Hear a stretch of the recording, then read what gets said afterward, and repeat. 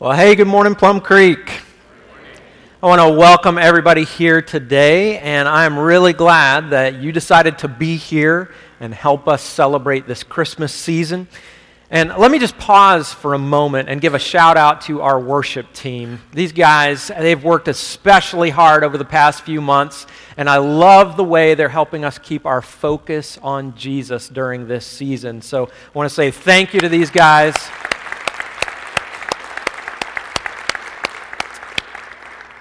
And a lot of other special things are yet to come as we lead up to Christmas. But today we're in the second week of our series called Love Does. I mentioned last week that this series was inspired by a book called Love Does, written by Bob Goff. And here's the main idea of the book. Bob Goff is trying to help followers of Jesus move beyond just thinking and talking about love. We need to stop talking and get to the doing part of our faith, because love isn't real unless it translates into action.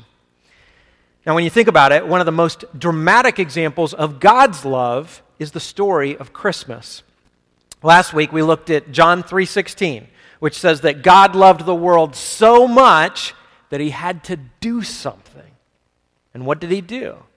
He sent his one and only Son to this world to save us from the penalty that we deserved because of our sin. So that's what Christmas is about. It's the celebration of this historical event when God became a man, when Jesus came to earth. Now, there's a lot about Christmas in the Bible, but this morning, I really want to focus on one little phrase in Matthew chapter 1, verse 23. Now, earlier in this chapter, Matthew is giving his account of the Christmas story. He already told us that Mary was expecting a child and that this was no ordinary pregnancy. The angel appeared to Joseph, Mary's fiance, and told him not to break off this engagement because this baby was conceived miraculously. This was the work of God. And then here's what we read in Matthew chapter 1, verses 22 and 23. It says, "All this took place to fulfill what the Lord had said through the prophet. The virgin will conceive and give birth to a son, and they will call him Emmanuel," which means God with us. So Matthew tells us that this miracle pregnancy was really the fulfillment of an old prophecy. In verse 23, he quotes that prophecy from the book of Isaiah. And you can go back to the Old Testament and read those words in Isaiah chapter 7, verse 14. And that's an amazing thing because Isaiah was written over 700 years before the birth of Jesus. So already there's a lot we could dig into here. But I really want to focus on that name, the name that Matthew mentions there in verse 23. The prophet Isaiah foretold that this special child would be called Emmanuel. And then Matthew explains that this name means God with us. That's what we're talking about today. This idea of God with us. 3 little words, huge implications. When Jesus came into this world at the first Christmas, he was the embodiment of this idea. Jesus was God with us. But there's another layer to this. Because Jesus did more than just spend a few years on this planet as the Son of God. Jesus did more than provide our world with a temporary God with us moment. He made it possible for any of us to be with God permanently for all of eternity. And why is that so important? Well, it's important because this is our greatest longing. There is literally nothing that you and I want more than to be with God. Now, it may not always feel that way. We may feel like we have a stronger desire for other things. And we may spend more time or money or energy pursuing and running after those other things. But the reality is, at the core of our souls, our deepest longing is to be with God, to be loved by Him. That is true even if you're not sure you believe in God. You can tell. Have you ever wondered why you go through life with this restlessness that never seems to go away? And have you ever wondered why nothing in this world can make you feel completely satisfied? This is why. This is the reason. The only place where any of us could ever be completely satisfied is to be safe and secure in the presence of God. It's where all of us are meant to be. We've all been created with this longing. Some people call it a God-shaped hole inside of us. This week, I saw a great illustration of this truth when I heard a father talking about his newborn baby daughter. This dad was amazed at how much his presence meant to his baby girl. Now, you may have heard of the guy I'm talking about. He's a well-known Christian comedian named Michael Jr., and he tells the story in this video. So I wanted to share that with you. Let's watch it together. Yo, comedian Michael Jr. here. As you know, I just flat out enjoy doing comedy. But one of the things I love way more than that is being a dad. Not too long ago, I'm going through some video footage, and I run into this video of my youngest daughter being born. Now, of course, I was there. I actually took the video, but I had never really experienced it from this perspective before. Now, look, we're in the hospital room. She's sticky, and she's baby and all that stuff, and she's in the middle of crying. And then I speak up. I start talking to her, and watch how she responds when she hears my voice.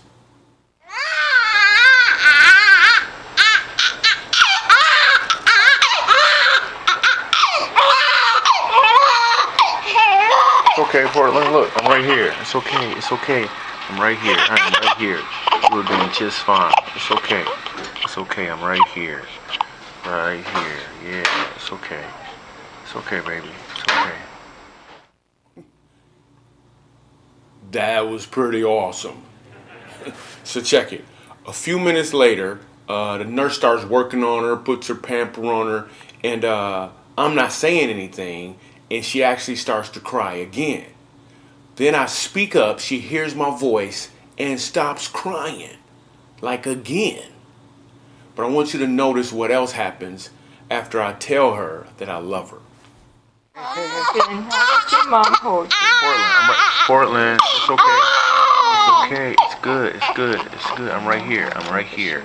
I am right here. I love you. I love you. I love you.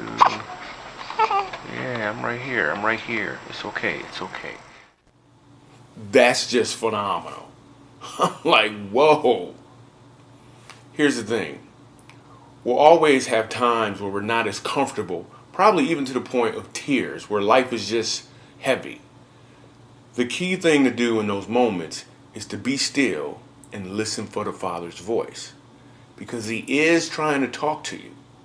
And I can tell you what He wants you to know is that He loves you. All you got to do is open your eyes. Now, isn't that amazing? I mean, that's the power of presence. And just like that baby girl found peace in the presence of her loving Father, all of us are crying out for a peace that can only come from the presence of God. This is how we've been wired. We've been created with this longing to be with Him. And it makes sense when you think about it. God created us in His image, and He is a relational being. For example, God has existed throughout eternity in a relationship with Himself, Father, Son, and Holy Spirit. We call that the Trinity. Our God is 3 in 1.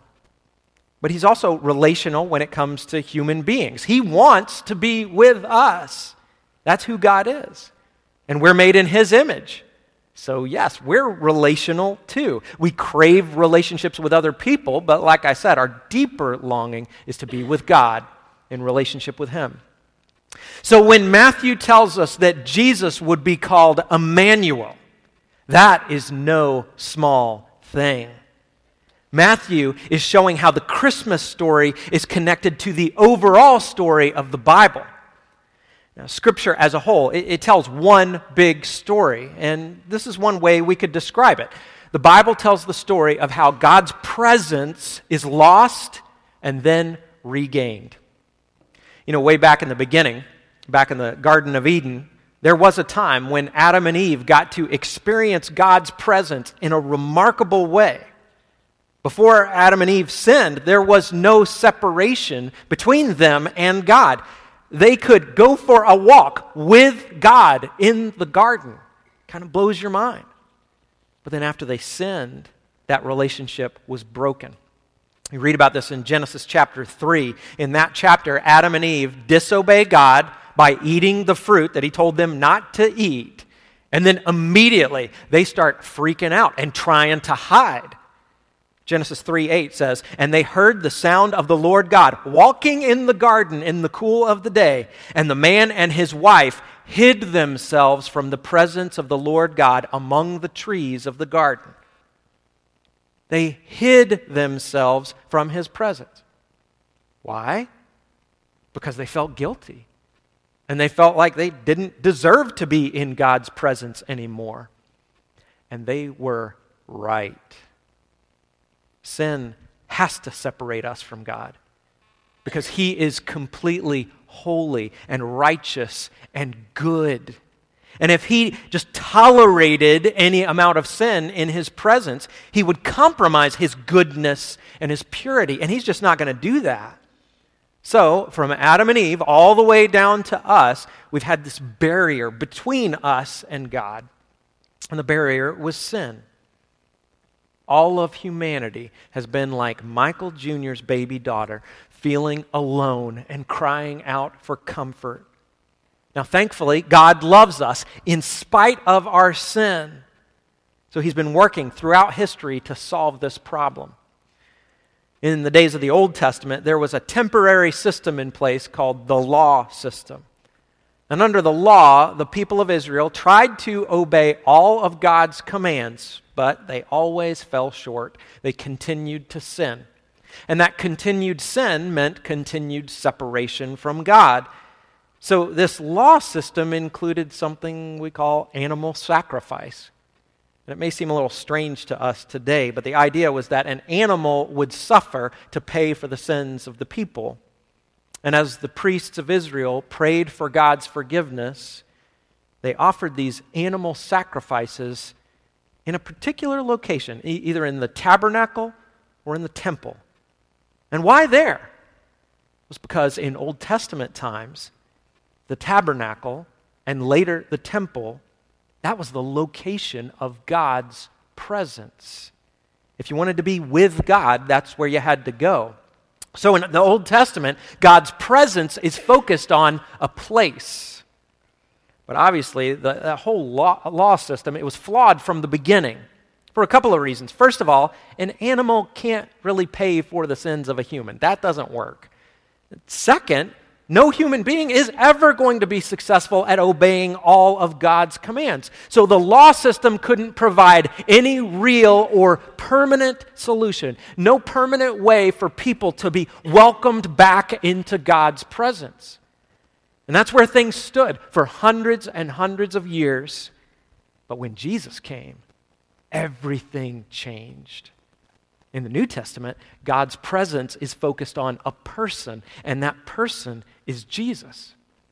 Go back to Matthew 1:23. The virgin will conceive and give birth to a son, and they will call him Emmanuel, which means God with us. God became one of us. He became flesh. He made his dwelling among us. So the presence of God finds its greatest expression in Emmanuel, God with us. And that name, Emmanuel, it's like a loving father coming alongside his child and saying, "It's okay, I'm right here, I love you." And if you had been alive when Jesus was walking the earth, you could have experienced that. You could have walked with God in a way that hadn't been possible since the days of Adam and Eve in the Garden of Eden. But like we said, the coming of Jesus was not only for those who were fortunate enough to live in first century Jesus made it possible for all of us to be with God forever. And how did he do that? Well, he instituted a new system. Not the law system, it's the system of grace. And this time around, there's no need to sacrifice an animal because Jesus himself was the sacrifice. And because Jesus was completely human and did not sin, he could suffer and die in our place. His sacrifice on the cross totally counts as a substitutionary payment for our sins. This is the story of the gospel. This is how God's presence is regained.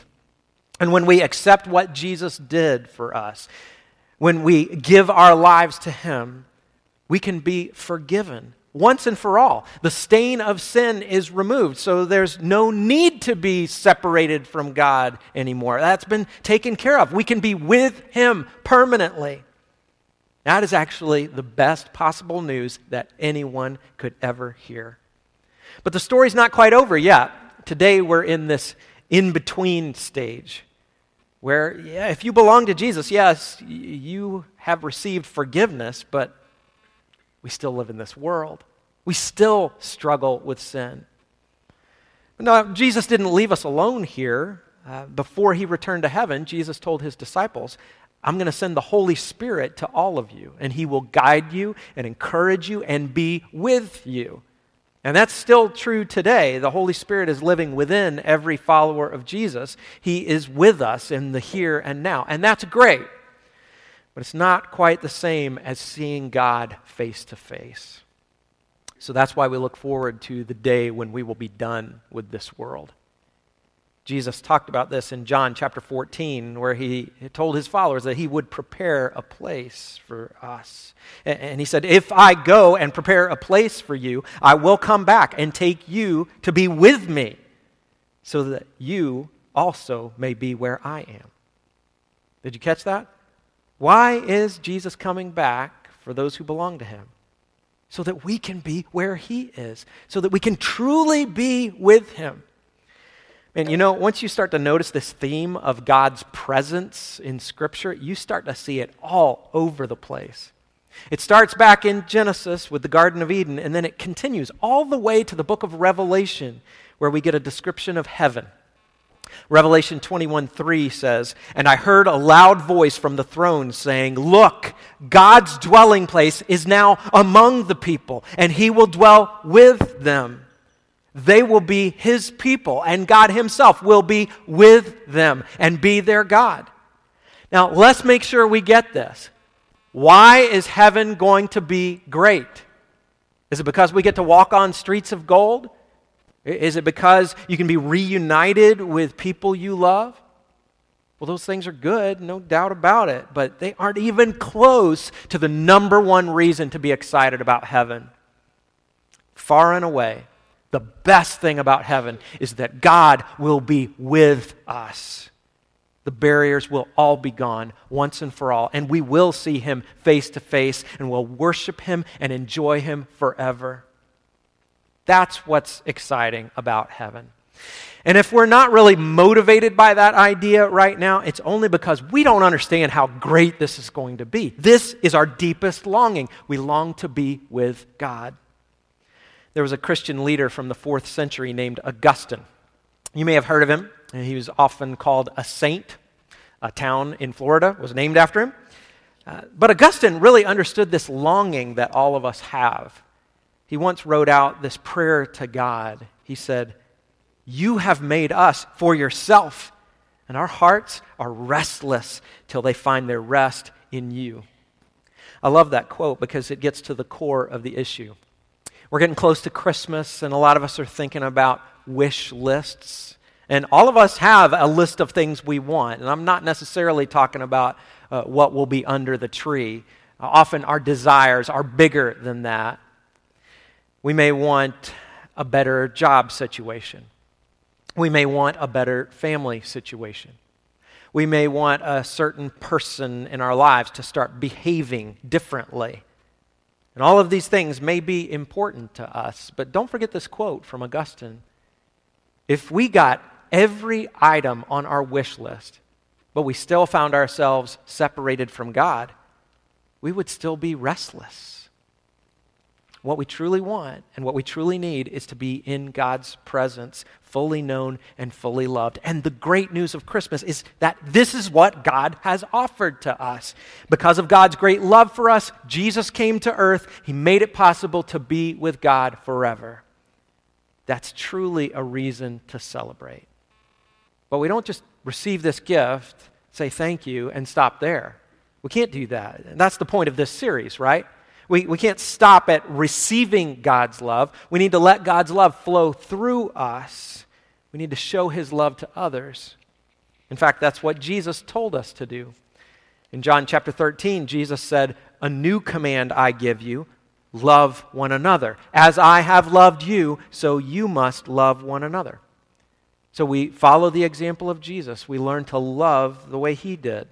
And we've already seen this morning that one of the greatest things Jesus gave was His presence. And we can do the same thing when you think about it.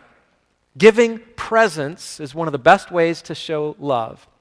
Now, if you're filling out the blanks in your bulletin, make sure you spell this right. Not T-S at the end, it's the S, or it's the C-E. So just be with someone.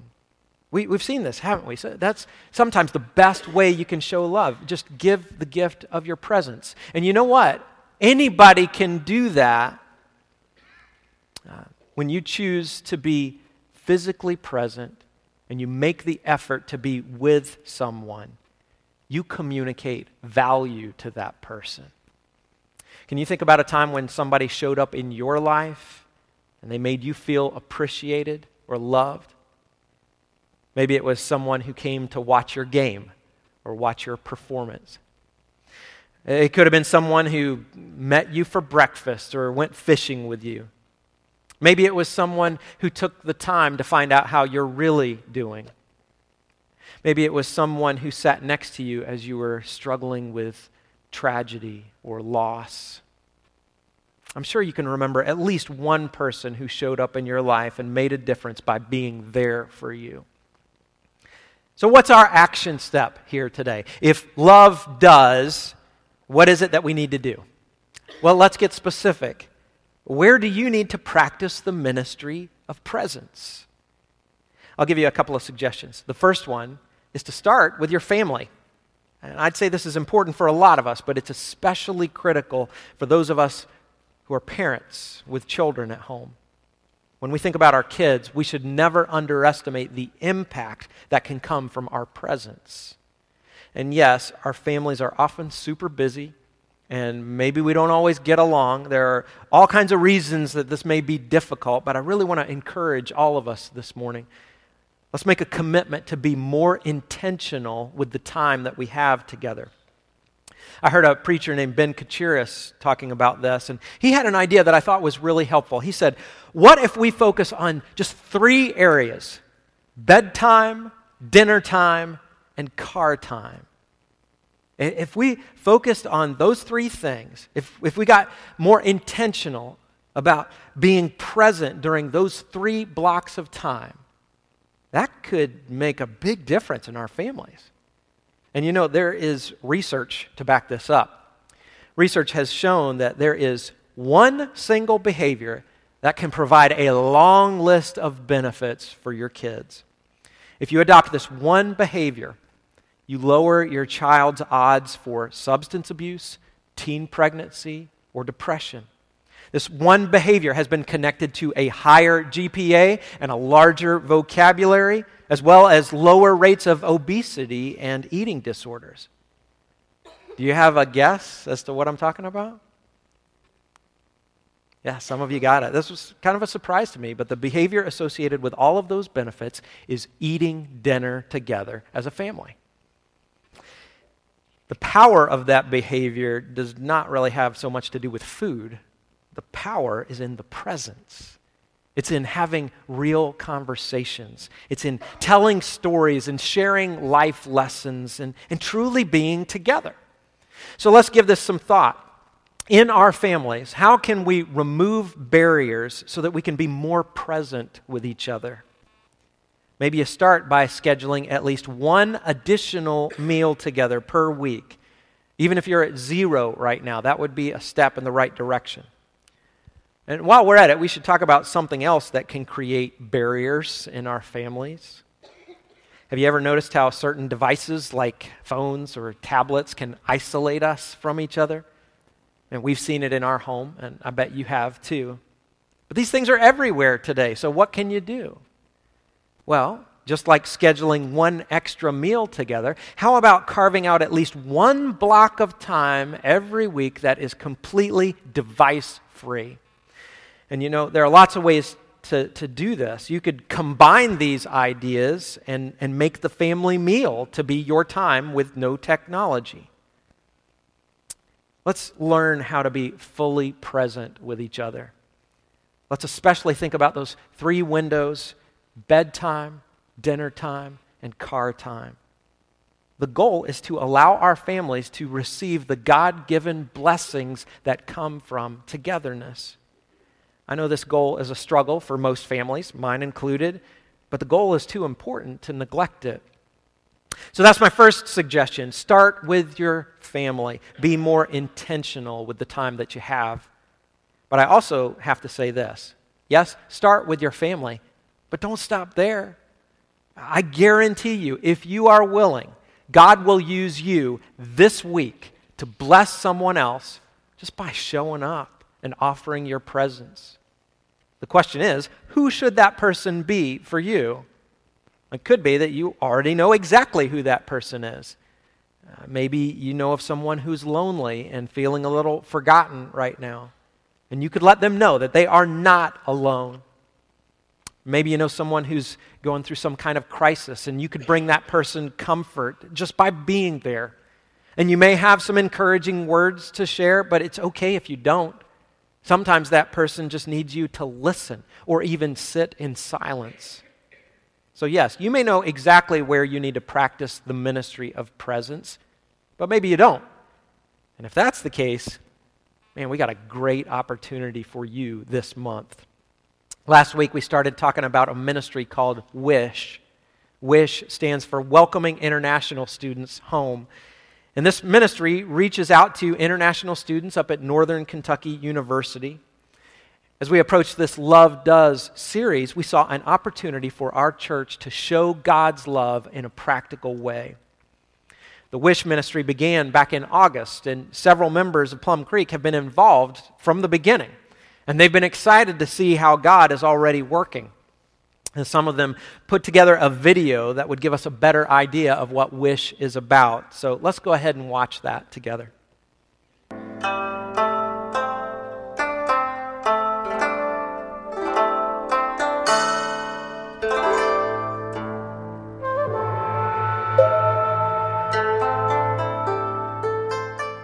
500 of our world leaders currently studied abroad in the United States during their college days. So think about the ripple effect that it could create to have one positive interaction today.